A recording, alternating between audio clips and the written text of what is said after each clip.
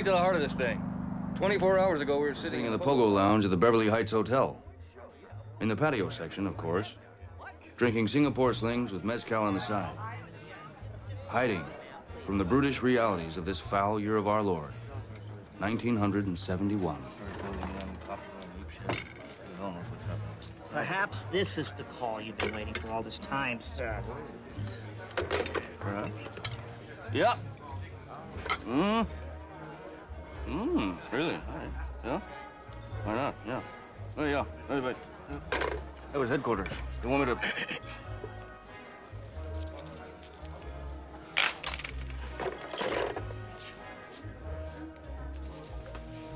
You want me to go to Las Vegas at once. Make contact with a Portuguese photographer named Lacerda. He'll have all the details. All I have to do, check into my soundproof suite. He'll seek me out. What do you think? Sounds like real trouble. You're gonna need plenty of legal advice before this thing is over. Oh, yeah. As your attorney, I advise you to rent a very fast car with no top. Hmm? And you'll need the cocaine. Tape recorder for special music. Acapulco shirts. Get the hell out of LA for at least 48 hours. Blows my weekend. Why? Because naturally, I'm gonna have to go with you. And we're gonna have to arm ourselves to the teeth. Well, why not? These are the things worth doing. We're doing right.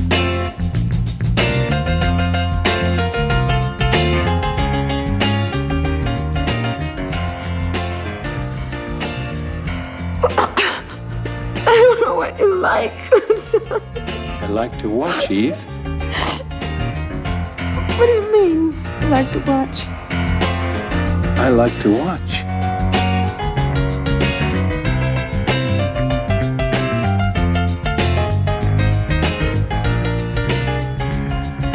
I'm Don Hall. This is Donnie Smith. And this is the I Like to Watch podcast, a podcast that begs the question, what studio movie did Donnie pick for this week, not thinking that it was a studio movie? This week's movie is 1998's Fear and Loathing in Las Vegas, directed by Terry Gilliam, written by Gilliam and some other people, because there was a lot of work on this movie over the years. Oh, yeah. To get it to the fucking screen, the book to the screen. A lot of work, a lot of people. I picked it. I mean, if you listen to the last episode, it was really off the cuff. We were just kind of riffing one and just popped out of your mouth. Yeah. And I told Mary Lynn today, I'm like, of all the Christina Ricci movies, I picked Fear and Loathing in Las Vegas because Christina Ricci got mentioned. Like that makes me feel like an asshole. But aside from that, she was 18. She was 18. But not even the hot. And I have not her best movie. It's not. It's not even her movie. I mean, she's in the thing for 75 seconds. It's a little longer. It is longer. Define it all, but that makes me feel like an asshole. But I guess fuck my solidarity with the strike. It's just been, look, the writers were the biggest deal. That shit got taken care of. They signed it. They ratified it. That's beautiful. It's wonderful. The strike is over. The actors are still fucking doing their shit. And it's just like, I don't know. At a certain point, everybody's got to fucking figure the shit out. I think it's more on the studios to figure it out because they did clearly figure it out with the writers. They can figure it out with the actors, but I'm just fucking tired of all of it. And I just fucking forgot, Don. It's been a lot of fucking, months at this point? It's been, this has been. I just forgot, man. It's all right. And I'm like, I don't give a fuck. And we talked about this a little bit, not really talked about it, but it's kind of understood. It's our fucking podcast. We could have just fucking been like, fuck this. We'll record next week if we want to. Yeah. Fuck that. I don't want to do that. I made the call. I liked the movie. And you didn't even realize it was a studio film until this afternoon. This fucking afternoon. Well, and that's the fucking irony, dude. I figured it out when I figured it out when I was watching it. Then it went on it. Yeah. Oh yeah. Yeah. Fucking you. I was like, God, yeah, it's right there. and I It's right there. I didn't really, It's right there. think that much about it until I was at the gym. I was at the gym working out, and all of a sudden my Apple Watch buzzes, and it's you going, Jesus Christ! I just figured out I picked a studio movie for this. I went, just hit me, and I went, oh yeah. I just laughed. Yeah, I just laughed.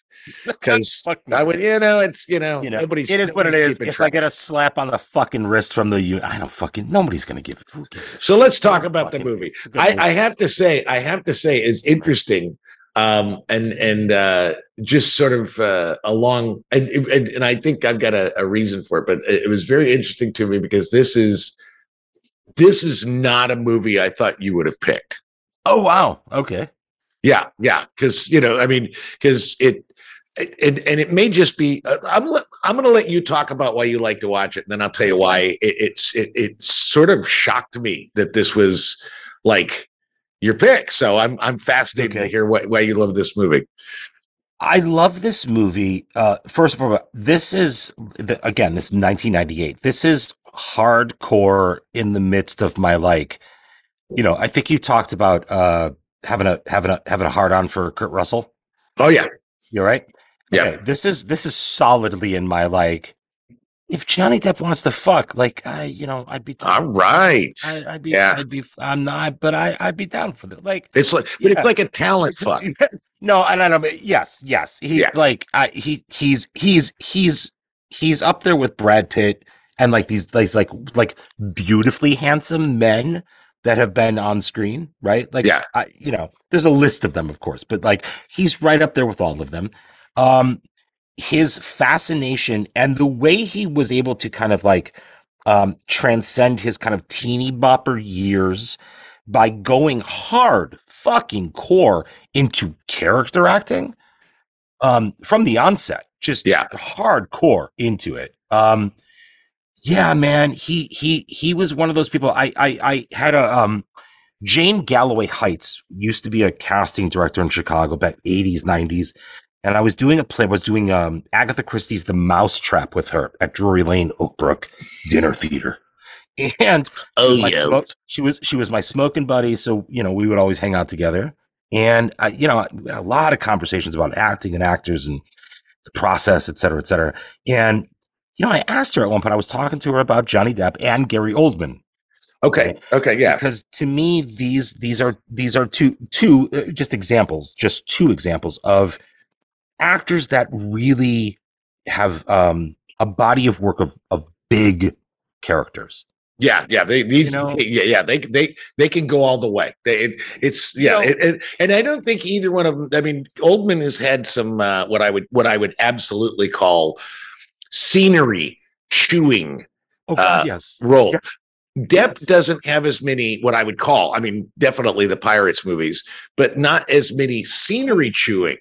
I see most of. I will say that this movie, Fear and Loathing in Las Vegas, I think this turn was. I would categorize this as his Brad Pitt's and 12 Monkeys turn.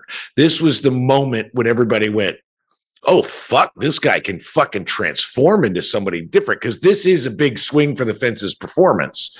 Oh wow! But I always thought he was a lot more understand. Maybe if you probably name some movies he was in before this where he was really just huge. But I always thought he was a lot more subtle until he did Hunter, and as soon as he did Roll Duke, as soon as he played that character, I saw him on screen. Went, Jesus Christ, he can go all the way. I mean, it's like a Daniel Day-Lewis. I drink your milkshake. It's huge. It's ridiculous and awesome. So yeah, but I always thought he was a little more sedate, or not sedate. Sedate's actually not the right word. Just more subtle. He was not a scenery chewer until that. But that's why I would say, because Oldman is the same way. He has even in The Professional, he has moments of very controlled silence. Yeah, but when he goes big, fucking goes really fucking big. When he goes big, you're it's out of control. And that's why I don't understand some people's they shit on Al Pacino after. It's no. I mean, that's what actors do, right? Yeah, and sometimes you got to swing. if the director didn't like the shape of the storytelling, the director would take a different or choose a different take for the movie. Yeah, yeah. Or direct the actor in a different way, right? So no. I mean, before this, he has Donnie Brasco, which understated, The Brave, which I don't think anyone has fucking seen. No one's seen The Brave. Right. Nick of Time, Dead Man, Don Juan, Ed Wood is a big swing, man. Okay, all right. See, I didn't realize Ed Wood was before this, and that is a big swing. That is a big swing. Sure, it's true. I got a bigger one for you. Crybaby, the John Waters movie. Well, that's a musical. That doesn't count as a big swing. And he's basically also a John Waters movie. But he's basically playing sort of an exemplar of himself. It's like, here I am, this very good looking, I'm this teen heartthrob, and it's a musical. So he's taking the piss. He's taking the piss out of himself at that. Yeah, exactly. So I wouldn't say that was a scenery tour, but Ed Wood is definitely a scenery tour, because that is some big. Well, Ed Wood was the one I went, oh, he's fucking funny. Yeah. I mean, he's really funny. Dead Man, he's super subdued, but that's why it works so well. Sure. I have an affinity for him from Benny and June, where he's doing he's aping Harpo Marx. Harpo and Buster Keaton a lot. Buster Keaton a little bit, yeah. He's aping a lot of those, but that's the work that he does as an actor, right? He finds these inspirations. Well, what did he say about Ed Wood? It was something about Ronald Reagan meets fucking, what was that dummy?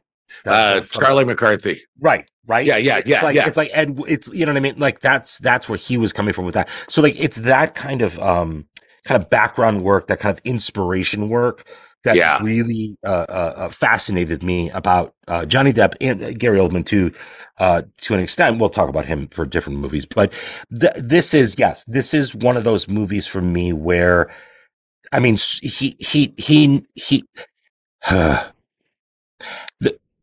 the movie is a mess. It's got brilliant visuals, but overall, there is like no character development.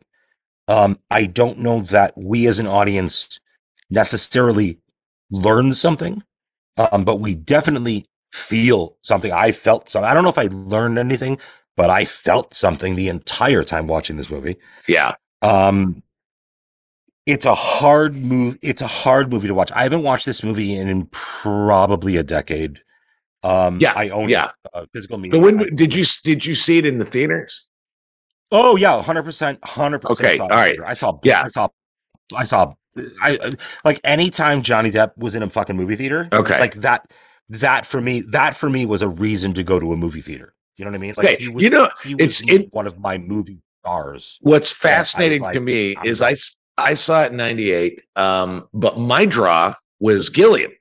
I didn't care about most of it, and I at that time I had never read much. I think before that I had read what's the first book, the Hell's Angels. I read that book. Yeah, I read his first book, and I liked the writing, but it didn't transform me. Just like, okay, I really liked it, but okay, that was fine.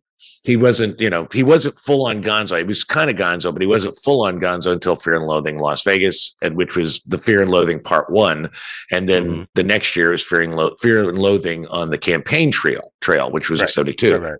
But I didn't read any of those. My draw was Terry Gilliam. I loved Terry Gilliam. And consequently, and this is what my experience was, I saw it in the theaters, thought it was hysterical. I mean, it's a fucking mess. It really is just sort of like what it is. It's I Love Lucy with psychedelic drugs. They take a bunch of fucking drugs. They do something fucking stupid and crazy. They escape to the room. They take some more drugs. They encounter some more shit. Things go awry. They get back to the room. That is rinse, repeat. But I still thought it was a very funny movie. Now, after that, I really became very interested in HST and read Fear and Loathing in Las Vegas, and then read Fear and Loathing on the Campaign Trail.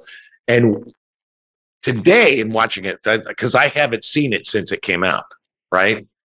And today I watched it twice this week. And it was just because I watched it the first time and I went, why isn't this funny at all to me?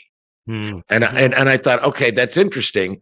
And one of the things that I kind of walked away is like, now this movie is sort of a bizarre intersection of things that I hold dear. It's Gilliam, it's Hunter S. Thompson, Right. It's Vegas. Yeah. And it's Johnny Depp, who I've become a huge fan of. Well, and just a lot of people in this movie just. Oh yeah, Gary Busey's in it, and but what really got me was, and I watched it a second time tonight before getting on here because I was like, okay, because I find this to be a terribly, it's a satire. But I guess one of the things that I walked away from, and I think it's because I've probably read Fear and Loathing in Las Vegas and The Campaign Trail. I probably read both those books a dozen times. I love those books. I love the writing. But what I realized, and maybe it's because I know Thompson was writing about from the get-go, even in the Hells Angels book, he was really this very disillusioned, he was like a really disappointed optimist because he really believed in the counterculture of the 60s. Right. And by the time he got to the 80s, he was just so bereft that all of that failed. And even when he was writing these books, you had the assassination of the Kennedys and Martin Luther King. You had Vietnam. You had Nixon, and his writing is really just a repudiation of all this idealism that came out of the 60s that so quickly just failed. And he really attached it to the American dream. And what I know is, as he got closer to when he committed suicide, his writing became increasingly nihilistic. And he wasn't a nihilist in the beginning, but by the time he died, those last 10 years, he was a full on life has no meaning. Well, I hate everybody. It was kind of like Carlin in that way. Yeah, I think, well, and like Carlin, I think when you just my opinion, if you live life with that amount of optimism and that amount of insight and hope for fucking humanity, when you don't see it come to fruition at a certain point, it's just got to feel like a kick in the fucking throat, And yeah, he was pretty angry. But that was the thing that I thought about this movie, because when I saw it in 98, again, I thought it was really funny. By 98, I had done my share of their Suitcase. I hadn't done either, but I'd done Mescaline. I'd done no adrenal gland. No adrenochrome or whatever that shit is. No, I didn't do any of that. But I'd done peyote. I'd done acid. I'd done mushrooms. Mescaline. I'd done a lot of drugs and quite a few psychedelic drugs. And what I thought was really funny about it was the visuals. It was the Terry Gilliamness of it. It was, this is the closest I'm ever going to see a movie recreate the experience of being on acid or psychedelics. It is so fucking crazy to watch. And that's one of the reasons that I would pick this as an I like to watch, because like it's, if you don't do that shit, which I haven't, I cocktails and some, weed over the years, a lot of weed over the years. That's really kind of my experience. I've never done anything else, partly out of understanding that I probably would like it too much and should not. Oh, you totally would. You totally would. Exactly. So I don't do it. But this is one of those movies where it's like, this is as close as you could probably get to the visual experience. It is.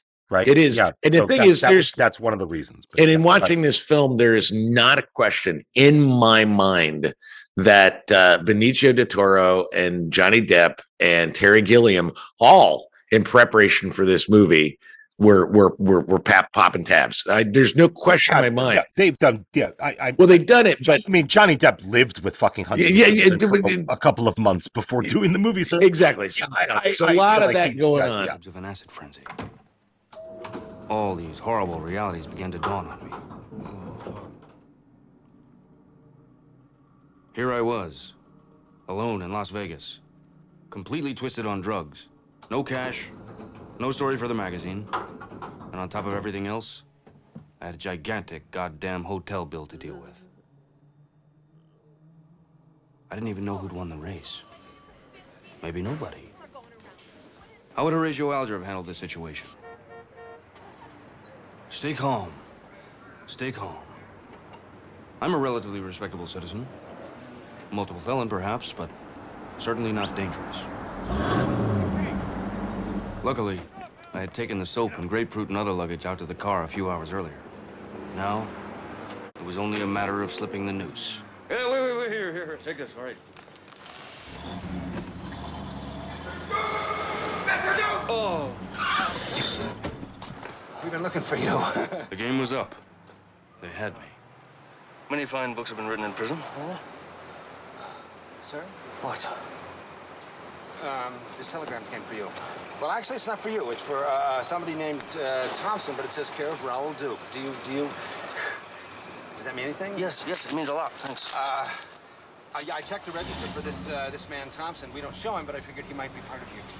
Oh, he is. Don't worry, I'll get it to him. Yeah. What confused us was Dr. Gonzo's signature on the telegram from Los Angeles when we knew he was right here in the hotel. Right. You did the right thing. Never try to understand a press message. About half the time we use codes, especially with Dr. Gonzo. See ya. Tell me.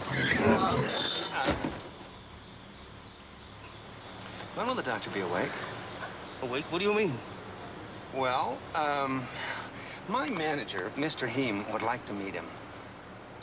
It's nothing unusual. Mr. Heem likes to meet all of our large accounts. Put him on a personal basis, you know? Just a chat and a handshake. You understand? Of course. But if I were you, I would leave the doctor alone until after he's eaten his breakfast because he's a very crude man. Jesus God. But the thing is, in the beginning, when I saw it the first time, it was a comedy. It's really not about anything. For anybody that's never seen It's like the a film, 2 hour long. It's a road trip. It starts off.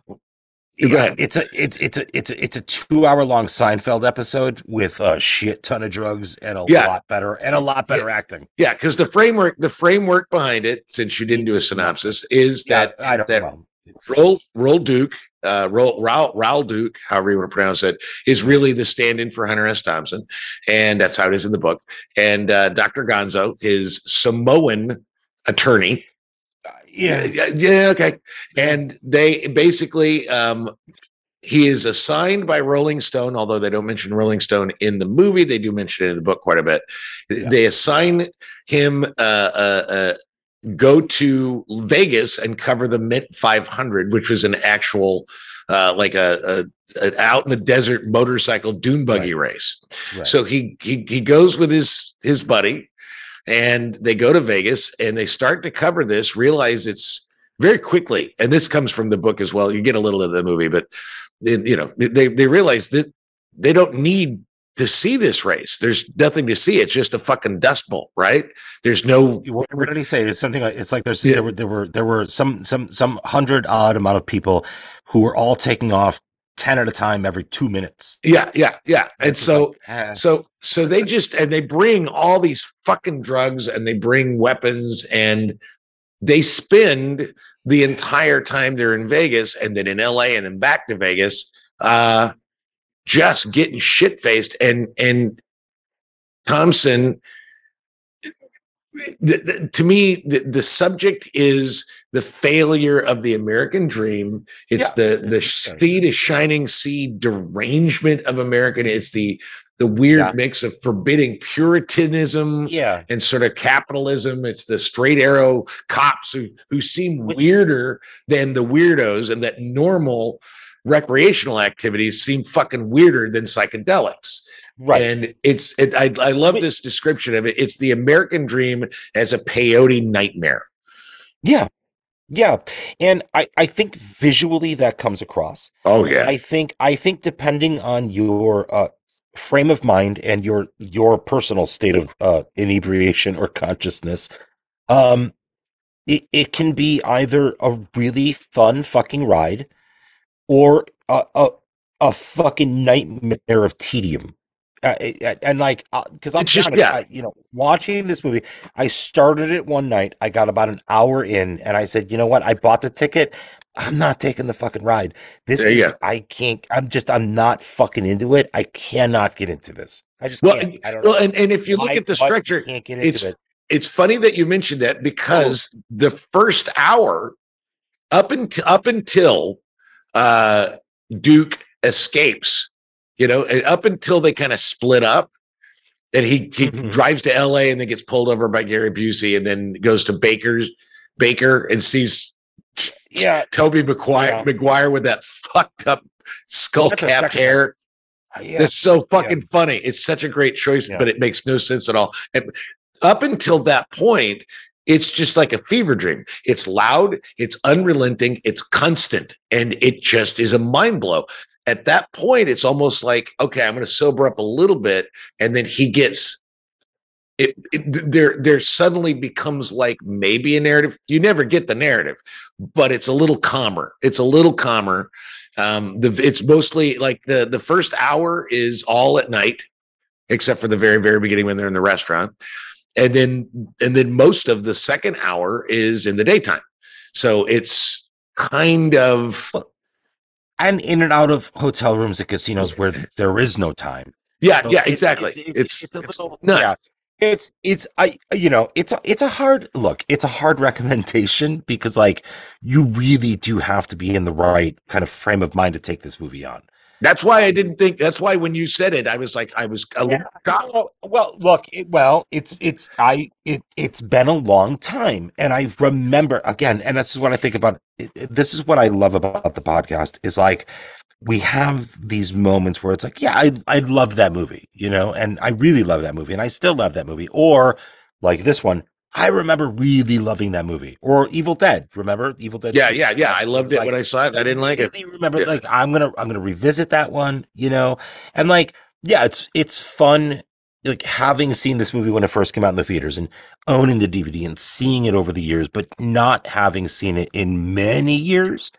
Coming at it from a different. I'm coming at it from like I'm married, I have a kid, I own a house. I'm a fucking square basically, And it's interesting seeing the movie from that lens versus like, like a fucking teenager or 20-some-year-old kid who's just like, I can fucking do whatever I want. I'm going to take on the world. Yeah. Well, to me, that's one of the things that I really thought was interesting was, and have you read the book? I'm just curious.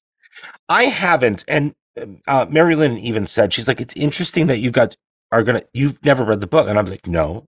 She owns the book. She's read the book. I think it's. She read her father's copy of the book before she. Yeah, it's fucking brilliant. Yeah, she's like, how can you talk about this the movie, the book, when you've never read the book? Yeah, and one of the things I can't, but Don can. Don definitely can. Well, one of the things that was very interesting when they finally, because you're right, you said this earlier that it took a long time for the kids. This was, and there's always going to be books that come along where people say this is unfilmable. Nobody thought you could make a movie out of this book, and right.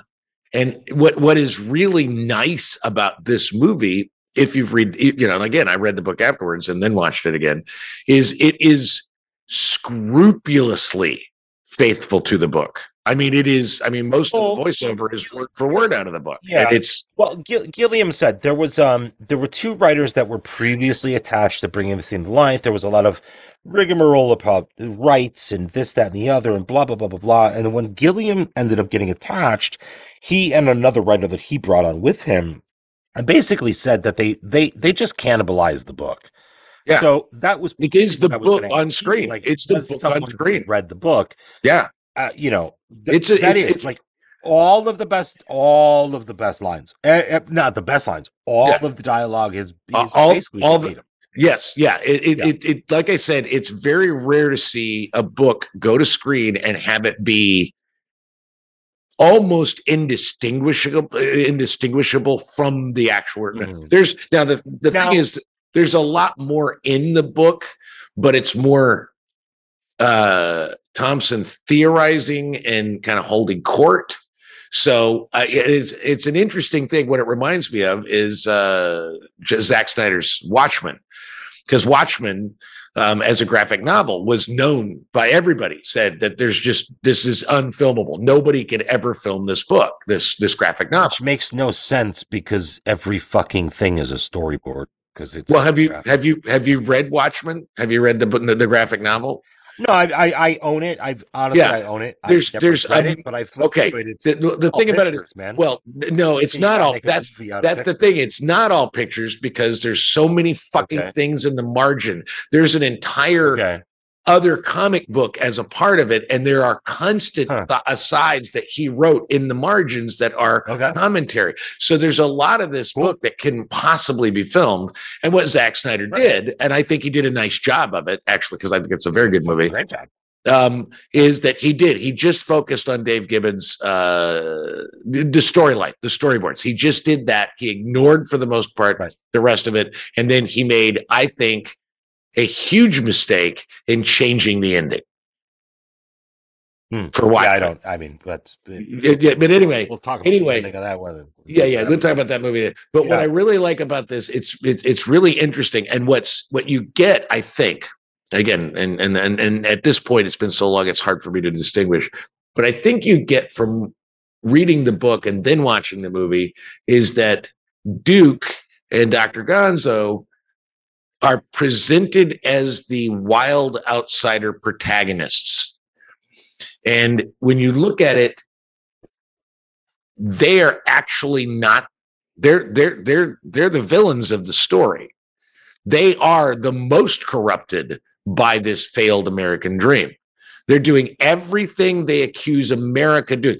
They are they're living it up. They're trashing hotel rooms they don't have to pay for. They're getting away with everything short of murder, and they embody this American dream that he has been criticizing throughout the entire book, sort of like this nightmare of excess and consumption. And when I saw it the first time, I just thought, oh yeah, they're the wild and crazy guys, and this is what they're doing. And then when I read the book, and then read the book, and then read the book, and then saw the movie, and then read the book, that kind of thing, years of this, and I watched it this time, I went, oh yeah, it's almost, they are the embodiment of the American dream that Thompson was so pissed about. And so it changes, for me, it changes it from a comedy to a pretty dark criticism, not only of America, but of himself, which is fascinating and really keeps it really keeps it in line with some of the self-loathing that comes out to his later work. And so I was like, that was fascinating to me. And then, I'm going to give you a perfect example. The movie doesn't end quite like this, but the novel ends with Roland Gonzo in that diner, and finally being given directions to the American dream. And the place that they end up in the end of the novel turns out to be a derelict, burnt out building frequented by individuals who are addicted to drugs. They are the American dream that he is so critical of. And that's kind of what I get out of the book. So when I watch the movie again, the humor, I see the humor, but what I really see is more of the self-criticism in the behavior of these two characters, and then you have to back up and say, okay, this is some brilliant acting. I mean, Johnny Depp is, although the one thing I think is most interesting is where the cigarette holder came from? That he's always got stuffed in his mouth? Hunter or Johnny? Hunter S. Thompson was not, I mean, he had a cigarette holder, but that was not what he approved. The cigarette holder came from Roll Duke, the character in Doonesbury. And he was a character in Doonesbury, and he perpetually had the cigarette holder in his mouth in every panel. And Johnny Depp took that.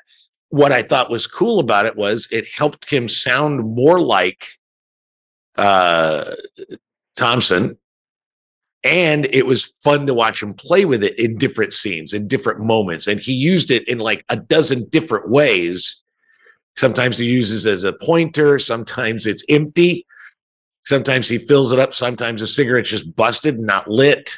I mean, So I think that's fun. But I that's the thing I think is most interesting about that choice. But he looks like him, he moves like him, he sounds just like him. And I think Benicio del Toro like gained 40 pounds for the role, and it's easily this sounds crazy, given that he is playing a completely inebriated, stoned out of his mind guy the whole movie. It is probably the most easy to understand character he's ever played that I've ever seen. I understand everything he says in this movie. I don't always understand almost anything he says in almost any other movie he does. So, yeah, I don't know what else to talk about. You covered it all. yeah, that's the thing is it is one of those things where I really got into this. I was so excited. Actually, I was very excited because I haven't seen it in so long. So I was like, all right, I'm gonna watch it again. Did Mary Lynn watch it with you? No, she didn't. We didn't have time. Okay. To watch it together. Yeah, it took me a couple days to get through it again. Again, partly because when you begin it, if you're not in it, it's no way to continue watching it. So that is from the beginning and go all the way through. So it's a tough movie. It's a tough movie to watch. But I like it. The thing is, I think there are three people that are involved in this film that all three of them I can say I consider mad yet flawed geniuses. Hunter S. Thompson, Terry Gilliam, Johnny Depp. And not everything lands, but I think it was a brilliant choice, and I applaud it. Yeah, it's I think there's more. I think there are more ideas in the movie than one movie can handle. I think that's fair. I think that's why novels like this deserve to be read and reread and reread.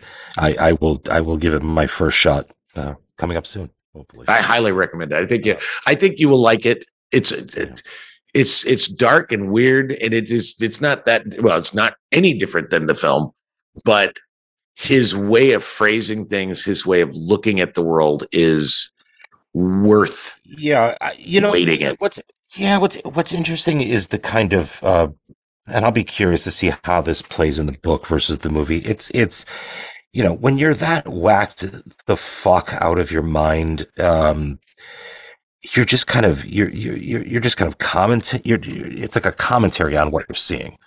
And look, I have no judgment about people whacked out of their fucking minds, especially ones as eloquent as Hunter as poet Hunter S. Thompson, Dr. Hunter Thompson.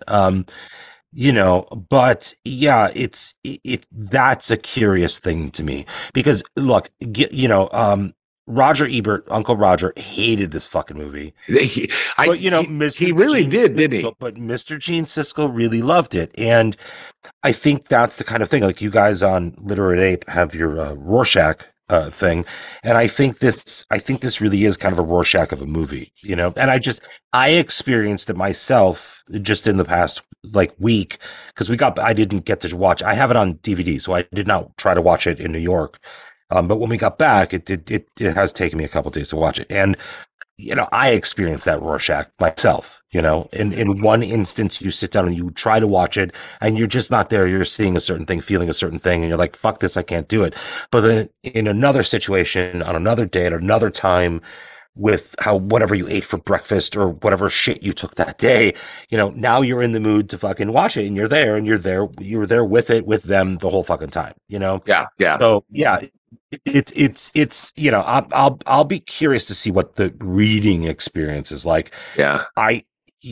What I'll say about this movie too, Depp, it's the closest I feel, and I have a couple, one of my examples in one of my double features, but it's one of those experiences where I've never met Hunter Thompson. I saw Johnny Depp portray Hunter Thompson before I ever saw an interview with Hunter Thompson. But you pull up YouTube and you see some interview. Now you gotta be careful because it's a dramatization of Hunter S. Thompson. It's a drugged out visual fucking Hunter S. Thompson.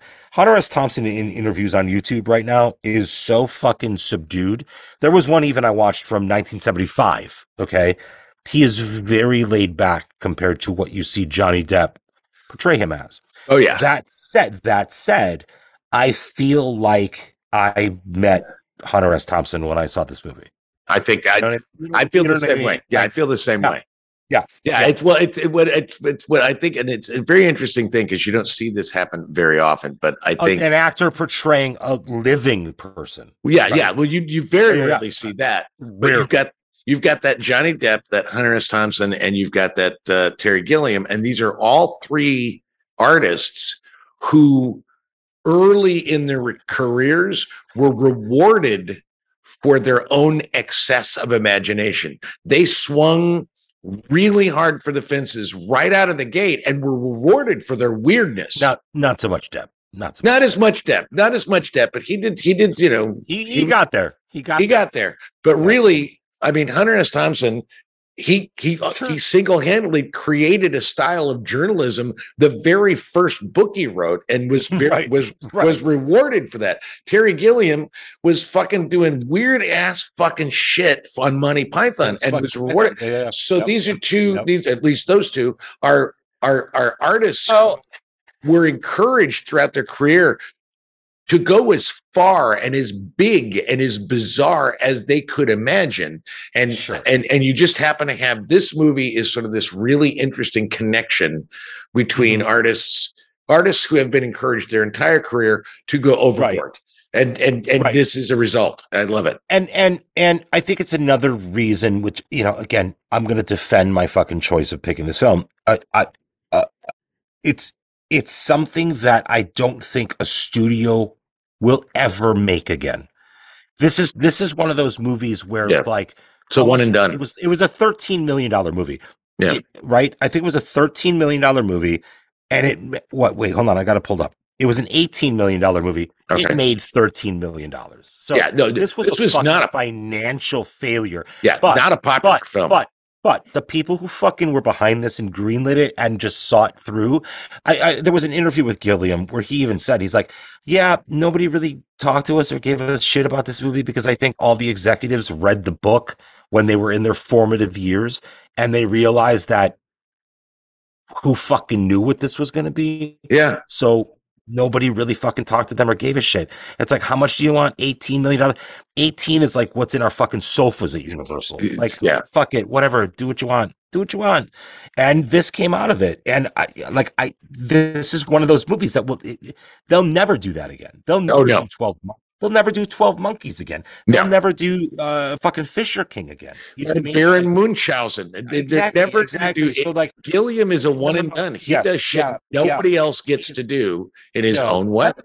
I've actually read this. Where did I see this the other day? It was something about like, you know, all the praise that Nolan is getting for Oppenheimer and Scorsese is now seems to be getting for Killers of the Flower Moon. Once these filmmakers are dead, the studios aren't going to make these movies anymore. Ever again.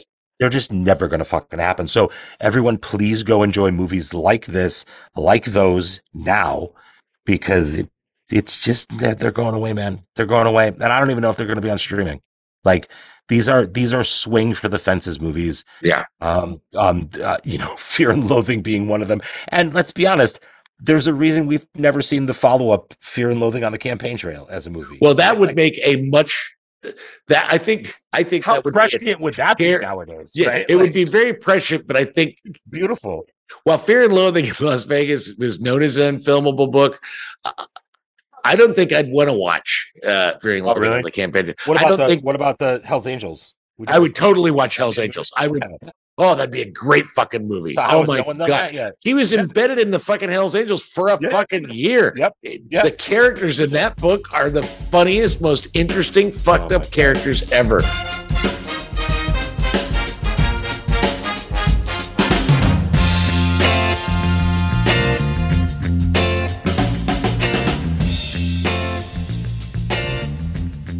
All right, Mike, you know, I kind of focused on a couple of angles with this. Number one, sort of like the very realistic and sort of inspired demonstration of drug use and how that works.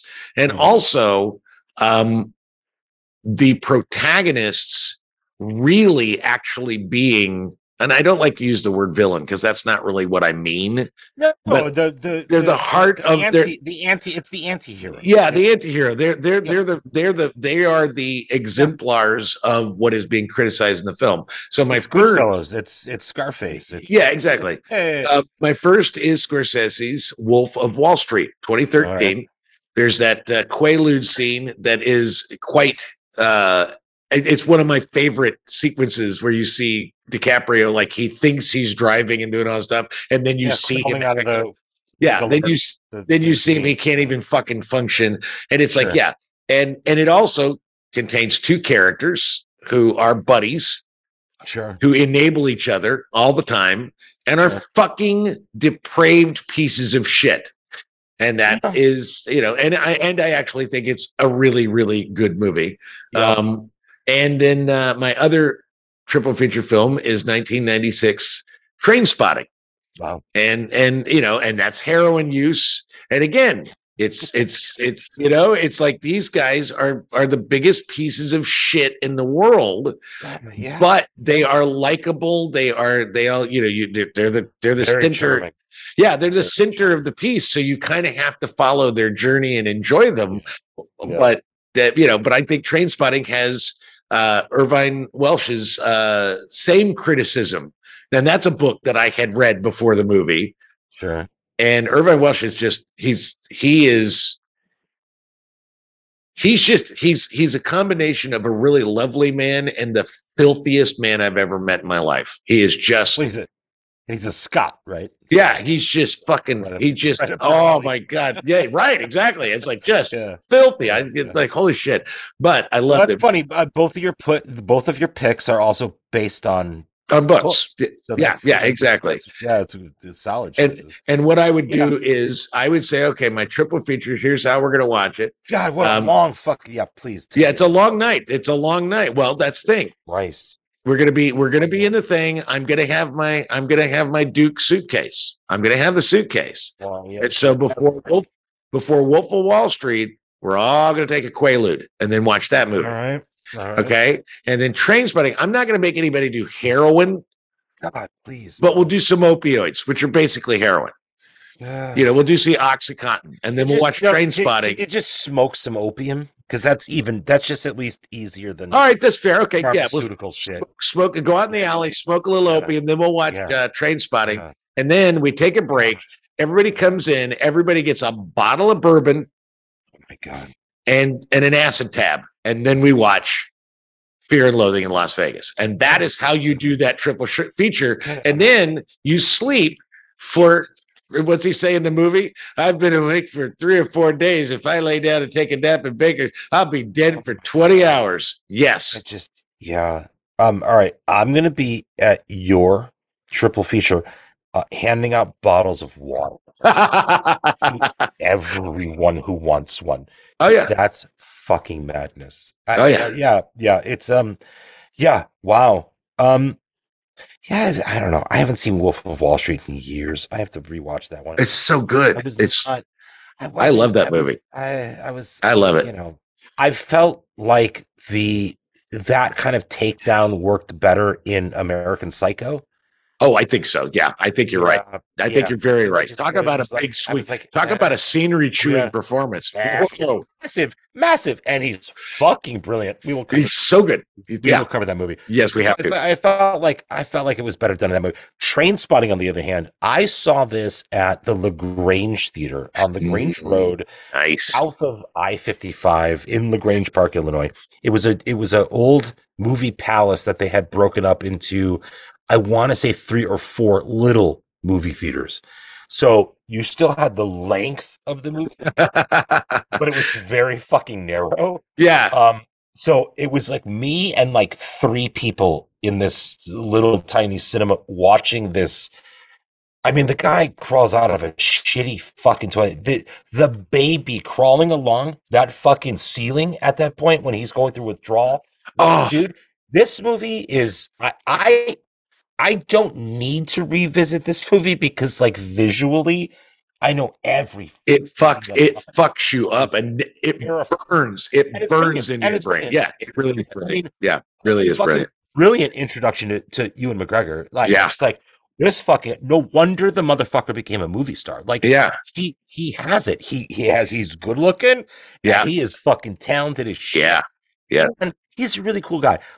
He was doing a movie at Lakeshore when I used to work there, and I would go outside sometimes to smoke, and he would be out there having a smoke as well, either by one of his Volkswagen Bugs that he rehabbed or one of his fucking motorcycles or whatever. And we would just like fucking stand, have a cigarette, and chat. He's just a really nice fucking guy too. Yeah, he seems like one. Yeah, Yeah, yeah. no, it's a solid fucking movie, and yeah, huge fucking crush on Kelly McDonald in this. Oh yeah, well, who Yeah. doesn't? Come on, Man. come on. I've got green eyes. I've got gray eyes. Oh, god damn. Yeah. No, solid triple feature. I would break these up into 2 nights, man. I would do a Friday night and a Saturday night. See, that's the thing is if you're gonna end Buy the ticket, take the ride. Yeah. if you're gonna end Fear and Loathing in Las Vegas, which is only a 2-hour movie, but seems like a 6-hour movie.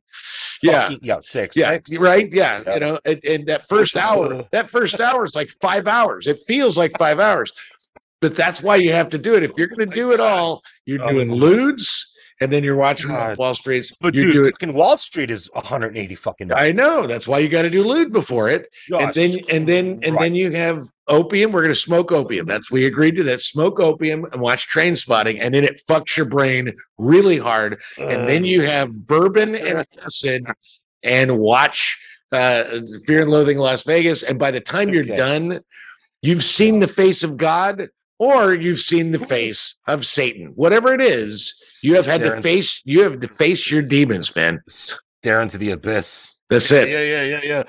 Yeah. Not that my fucking runtimes are much better. I know. I did. You're talking about my runtime. I saw your picture. Better. Yeah. Okay. No. All right. Yeah. So, my first pick is it's going to go along I had a different pick. And then I switched it to this one. I saw that. Yeah. Yeah. So, my first pick is The Doors. Oliver Stone film from 1991 with Val Kilmer as Jim Morrison, and I pick it for that very fucking reason because none of us living, I don't think, maybe there are people out there living who've met Jim Morrison. We have not. I think this is the closest you could get to meeting Jim fucking Morrison. Yeah. Watching Val Kilmer in this fucking movie. I've seen there's a lot of concert footage that's come out obviously over the years online or on, concert movies on streaming or whatever. This fucking guy nailed it, man. Like it's an uncanny performance. It's unbelievable. Yeah. Like if he's remembered for anything, like he's had a phenomenal career and I know he's got some health problems now. It just to have done this in your career, like God bless, like he's fucking amazing. So for that reason alone, I picked it. And it fits. Yeah. You've got this counterculture icon hero who changed the face of maybe not the face of, but was integral in the shaping of rock and roll music and art form. So yeah, I would equate I think it's a brilliant. And again, hero, it's an expanded runtime. So yeah, it's worth it. It's worth it. Okay, but and depending on what cut, the theatrical cut is 141 minutes. The final cut, Bones cut is only like 4 minutes shorter. Yeah, but long fucking movie. Long movie, but really good. But also going to pick it for needle drops, man. Yeah. The fucking soundtracks, the soundtrack of Fear and Loathing, the soundtrack of The Doors, the soundtrack of actually all of the movies we're picking. Are just golden. Dude, fucking needle drops. And, you got to be a studio to be able to afford those kind of needle drops. They're expensive. That's fair. Yeah. So, also stacked casts. Everybody gets up. So The Doors. My next pick. I love this pick. This is feature. This might be one of my. This is like one of my top 10 favorite movies of all time. So I love it. 1997's Boogie Nights. I love it. I pick it for the ensemble work. I pick it for the scope of storytelling. I pick it for the again realistic highs and very fucking dark lows of drugs. Yeah. And I pick it for the death of the American dream theme that I believe it shares with Fear and Loathing. Yeah. I just think Boogie Nights is one of the best movies I've ever seen in my life. Movie. And what was he, like 28 years old? Something like that. Fuck him. Yeah. Fucking piece of shit. Wrote and directed this motherfucker. Yeah. So what order are we watching these? What order are we watching these? You know, and are we going to have refreshments? Are we going to have refreshments with yours? Because I'm having refreshments on time. We got to talk about this. You got to talk about this next time. I did not plan any of that. Yeah, I don't know. I would do Boogie Nights first, and just you got to stick with just like martinis and Coke. I think if that sounds all right. I was alive. Great. Yeah, that's great. Martinis and Coke. Yeah. I was like, you could do both. You could do one or the other, or you could do both. It's up to you. I was not alive in the 80s, so I really don't know if those go together. And I've honestly never had Coke in my life, but I have had martinis, and you can do that with this movie. It's a little classy and can be a little dirty. Why not? Sure. And then I would do Fear and Loathing, and I would just try to do all the drugs that they do through that movie. You can't do all of it. Just do mushrooms. Just do mushrooms. It's a fucking challenge, Don. It's a challenge, Don. Oh my God. I don't know. Try it. Then you're not watching The Doors. if you make it through. Then you have to sit there. Just sit there with a bottle of Jack and a fucking joint and like a pack of fucking Pall Malls unfiltered. Okay. And then watch the fucking Doors. There you go. This is good. That's all on my ass. I have no idea. This was a fun. Like I said, I enjoyed watching this. That's the thing. It's fun. It's funny to me that you picked the movie. Usually, we never got to that. Why the fuck did you? Why was it such a surprise? Well, the thing about it is just in our discussions. What is this? What episode is this? Like 52? This is 51. This is 51. So we've done 50 of these. Yeah. That darker movies. No, I wouldn't even say darker movies. Movies that don't have a clear narrative seem to bother you. You don't like those as much as I do. And that's okay. I'm not saying that's so when you because this has there's no narrative to this movie. You know what I mean? It's just that literally it's 2 hours of meandering, So yeah, that was why when you picked it, I was like, oh wow. Because this is like almost like a sense memory experience. Yeah. There's no coherence to this fucking thing. It's rare that something like that I would jive with something like that. Yeah. But again, you talked about it. When you have that amalgam of storytellers, artists, whatever you want to call them. And again, it didn't work the first time I tried to rewatch it on like Monday, but like, it worked. It works. It's don't look for fucking Three Bears structure storytelling. Yeah, it's not there. Well, again, what I think is interesting is it took you several times to watch it. And usually I'll watch, we'll pick the movie and I'll watch it once. So that way it's fresh. Sure. And this week, and I didn't really have a couple. You've watched a couple.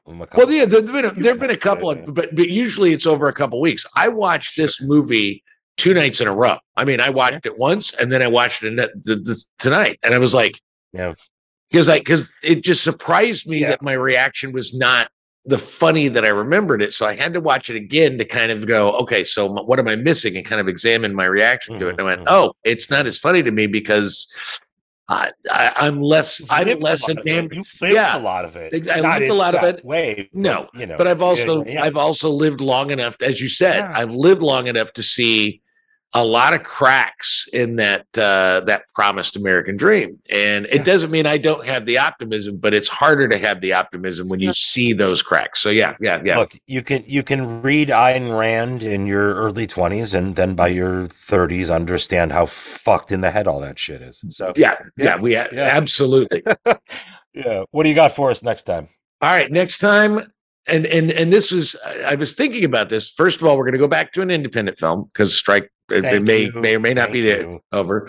But I was thinking about movies that I love. That it's like, it's called I Like to Watch, and I know you have these movies where it doesn't matter what time of day, it doesn't matter when, it doesn't matter what if it comes on TV, you're going to stop what you're doing, you're going to fucking sit down, and you're going to fucking watch this shit. I know you.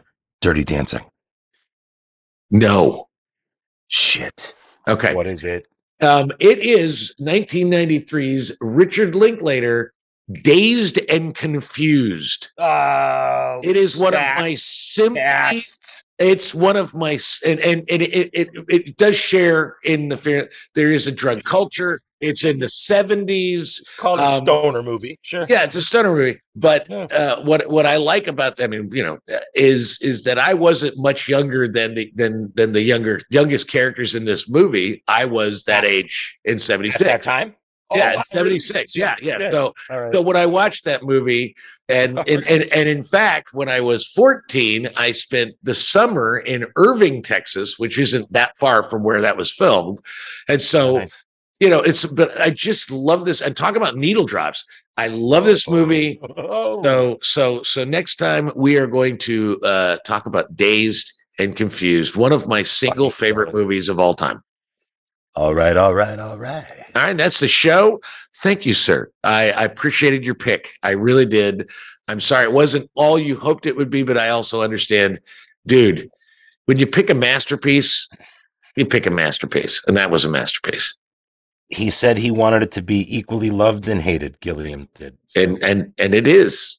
It's sitting solidly at 50% on Rotten Tomatoes. So kudos, Mr. Gilliam. Kudos. Rock and roll. All right. Talk to you next time, my friend. Got it, buddy.